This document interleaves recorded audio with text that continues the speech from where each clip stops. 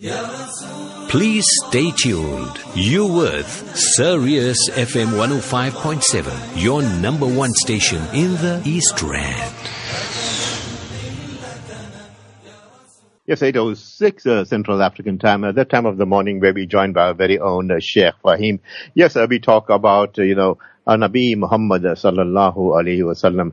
When he gave the message of La ilaha illallah Muhammadur Rasulullah, he did it with so much of diplomacy, so much of tact, so much of provocation, but Nabi Muhammad sallallahu alayhi wasallam stayed, cool, calm and collected. Perhaps you and I, when we engage in a discussion or a debate, and we lose our cool, we get emotional, instead of painting Islam in a beautiful, tranquil manner like how Nabi Kareem sallallahu alaihi wasallam did, we paint a picture that gives the opposition the fuel to fire, or give the opposition added, impetus to go say, hey, leave the Muslims, leave them alone, always emotional. You see how they behave, they're not like us, cool, But Alhamdulillah, Shaykh Faheem is here with us this morning. Diplomacy in Dawah, that's the topic he's going to discuss with us. Shaykh Faheem, assalamu alaikum wa rahmatullahi wa barakatuh, and tell us how you're doing this beautiful morning. Alaikum salam wa rahmatullahi ta'ala wa barakatuh, Brother Shafat, to you and to the listeners. Alhamdulillah, bi'idhnillah, with the dua of our parents and our well-wishers, we're doing fine, alhamdulillah. Shaykh Faheem, the topic, I think, very pertinent, because during these times, many of us would like to do dawah, would like to engage others, but at times when, they get provocative, we lose our cool, we get emotional, and sometimes we don't have the substance, or we don't even have the knowledge to engage others. We're giving you the next 10 minutes to, discuss this topic, diplomacy in dawah, Shaykh Faheem. Bismillah. Bismillah ar-Rahman ar-Rahim. Once again, a very, very pertinent topic you've selected, Brother Shafat, and Allah subhanahu wa ta'ala reward you, because these important topics in itself is a means of da'wah. Now, sometimes the word da'wah scares our very Muslims, because the assumption is that they have to stand and deliver a talk. But I always tell people that da'wah is a Muslim in action, practicing Islam. That is a da'wah in itself. That is an advert of Islam. And sometimes da'wah can simply be you driving your vehicle and seeing the traffic, and a non-Muslim waiting for a gap that he cannot get, and you being the person to flash the headlights to say go, dressed in your Muslim attire, just paints a positive light to say wow, that the person sees that, hold on, so many of my own non-Muslim brothers saw me and didn't give me a gap, but here's a Muslim, I can see that it's a Muslim, and this is why it's important for us to identify ourselves as Muslim, and they say, wow, maybe people were wrong, because here's a kind Muslim who's given me this gap, and that creates a perception in people. So da'wah works in so many different ways. Even just walking on the streets and just smiling as the sunnah of the Prophet alayhi salatu wasalam, even though you don't have to make salam to somebody and saying good morning, good day to you, sir, good day to you, that's just a da'wah, and that's part of diplomacy. Now, when we say diplomacy, the fundamentalists out there, they lose their cool already, because the assumption is diplomacy is conformity. That means that we're suspending our belief system in order to assimilate to the societal beliefs out there, and that's incorrect. And there's no greater example of diplomacy than in the sunnah of Rasulullah sallallahu alaihi wasallam. Because when we notice that the word da'wah is mentioned in the Quran, Allah subhanahu wa ta'ala calls for hikmah, not just knowledge. Hikmah is another level above knowledge. Anyone can be knowledgeable, everybody knows things, but to be able to put that knowledge into practice, that's wisdom. Knowledge is knowing that you have to go on a journey, but hikmah is knowing how to prepare for that journey. And so, likewise, when we speak about diplomacy in da'wah, it's not about conforming to the ideals of the non-Muslims around there, but it's about finding the commonalities within our society in order for us to spread the message.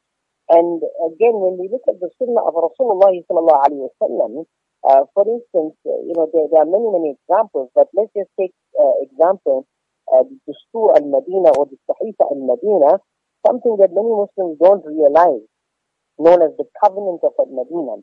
When the Prophet ﷺ came to Madinah al-Munawwara, and he became the de facto leader without even asking for it, he initially, realized that they were warring tribes between the Aus and the Khazraj and the other existing tribes, and then on top of that you had the Jews, the Banu Qurayza, the Qaynuqa, and as well others, and these people were all benefiting from the wars between the Arab tribes. And so the Messenger ﷺ came up with what can be regarded as one of the great constitutions of the world way before its time, in which he brought together very, very diplomatically, inculcating the new Muslims who are now part of this constituency in Medina, and he brings together everyone, all their needs and necessities, without them having to give up their freedom. And he doesn't force, like Rohafiddin. He doesn't say, I'm the de facto leader now, accept Islam or die, which is the notion that is propagated by the non-Muslim world and the false media out there, the deceptive media out there. And he even offers protection to the Jewish people, subhanAllah. And this is something that is recorded in history. And he accords to each one their own responsibility. And he makes it very, very clear to the believers, to the disbelievers, what is everyone's role and responsibility, mutual respect, righteousness, justice, equality. And subhanAllah, it's just so amazing that when Muslims in this day and age try to enter into any kind of diplomatic ties in order to spread Islam for da'wah, then you get these little fundamentalist lobbies who tell you that you are conforming and therefore you're out of the fold of Islam. Then what happens to the Sunnah of Rasulullah in this case? Another example would be as a means of hikmah and the diplomacy of the Prophet ﷺ would be in the Treaty of Hudaybiyah.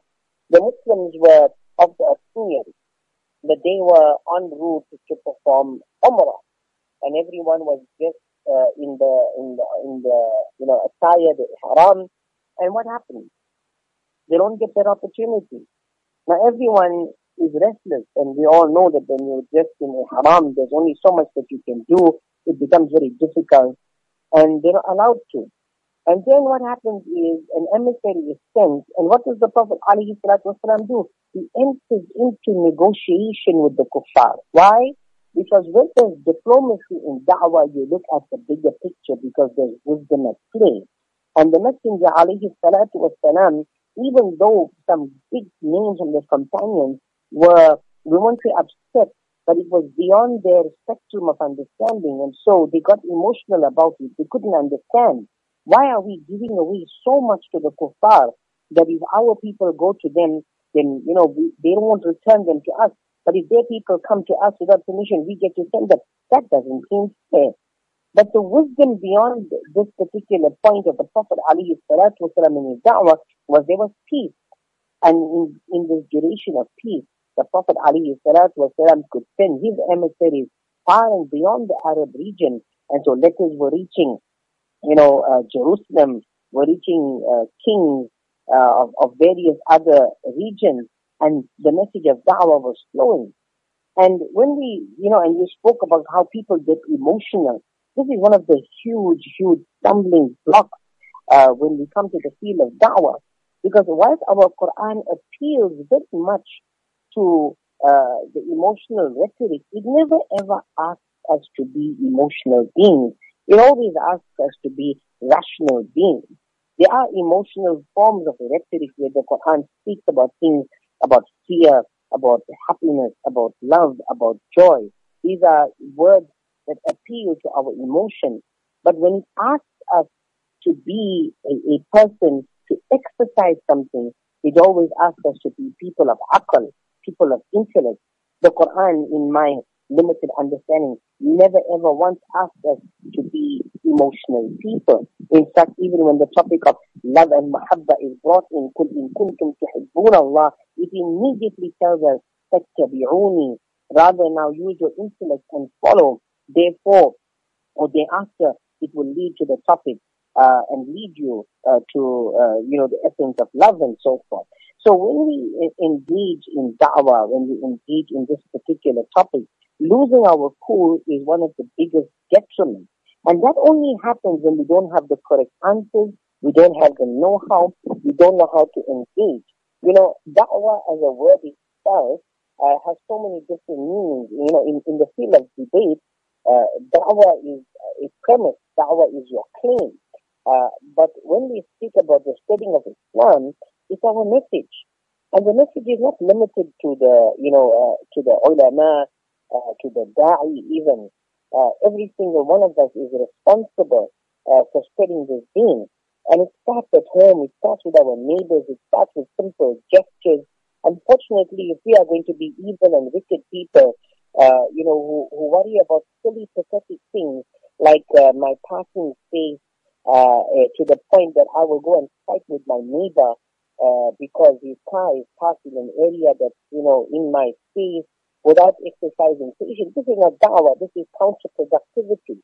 And diplomacy is a very, very important thing because we have the opportunity to remove the negative perceptions from people out there. When we look at social media and the diplomacy that is required in how we propagate our deen, it's very important. We have people with the name of Muhammad and Ahmed, and every second word that comes out on their social media is swearing, vulgarity, these very pornographic images, and having a laugh, and then non-Muslims develop this idea that this is what Muslims believe in, this is what they associate us with. So we need to have a deep introspection and ask ourselves that how we portray ourselves in the community, in the public eye, is it productive or is it counterproductive to da'wah? Is this the diplomacy that is required of us?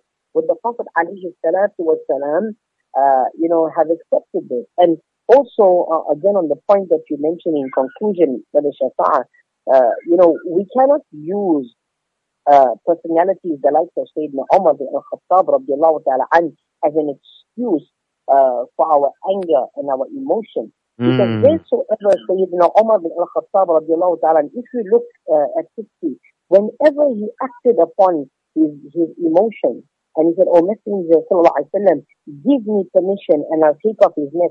Show me one instance where the Prophet ﷺ said, "Okay, Omar, go ahead and do it." One instance. But whenever he acted in that or reacted in that manner, the Prophet ﷺ showed that emotion should not overrule the leader. And rather we should rethink the scenario. And this is what made him one of the great amirs of his time, that when he became the amir, he never acted in this manner. And people couldn't understand it. That when they would send their complaints to Umar al-Khattab, expecting a severe punishment, now he's a man who is thinking. Why? Because he had the best of teachers. He had the most diplomatic of teachers who used hikmah and wisdom when he did things. And subhanallah, they don't come any greater than the sunnah of Rasulullah sallallahu alaihi wasallam. And if we stray from that and try to develop our own rational thinking independently of the Quran and the Sunnah, then unfortunately we're heading for, instead of da'wah, we're heading for detriment. And may Allah subhanahu wa ta'ala protect us from that. I mean, I tell you, people, Shaykh Faheem are really firing on all cylinders this morning. And, he makes a very valid point as a Muslim, especially in these times, you find everyone aggressive, driving aggressively, but you got your topi on, you got your kurta on, and you're driving with a lovely sunnah beard. And you just slow down and you let the person through, and he gives you the lights, the hazard lights goes on, and you just give a smile and wave at them, and make such a big difference.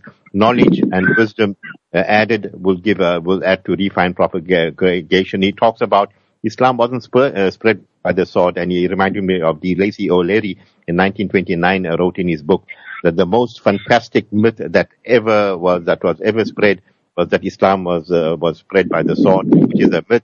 And, as Shaykh Faheem said, we are rational beings, are not emotional, and don't use excuses of, the pagan era, or when Hazrat Umar was during the pagan era, that, you can have a temper, you can lose it. And no. Shaykh Faheem said when Hazrat Umar radiallahu anhu became the caliph, He was cool, calm, and collected, just like our Shaykh Faheem. Shaykh Faheem, just get closer to me. Yeah, I want to hug you now. You did a sterling job this morning. Your parting words this morning. Well, parting words are, as always, it's about time in this particular age that we live in that we as Muslims get down to the basic education. Remove all of the unnecessary rhetoric that has been placed into the hearts and minds by, Zayd, Bakr and Amr, and go back to what Allah and His Rasul ﷺ said. Go back to the traditional Islam, follow your four madhahib, take the rulings of your ulama, and say, Amanna wa saddaqna. And you will see that peace that we're looking for is not very far. That hayya ala salah and hayya ala al-falah is what Allah subhanahu wa ta'ala promised us. Inshallah, it will be there. But let's do it with a little bit of wisdom. Let's do it with a little bit of diplomacy as well. Inshallah, Shaykh Faheem, you go well. I'll talk to you in the near future. Assalamu alaikum wa rahmatullahi wa barakatuh. Allahumma ameen wa alaikum salam wa rahmatullahi wa barakatuh. Yes, sir, people, time for us to go to the marketplace. And when we get back, Abu Bakr Sidat will be joining us on Muslim News. Broadcasting live from the East End. This is Sirius FM. 24 hours a day, sharing the peace and light of Islam. www.siriusfm.net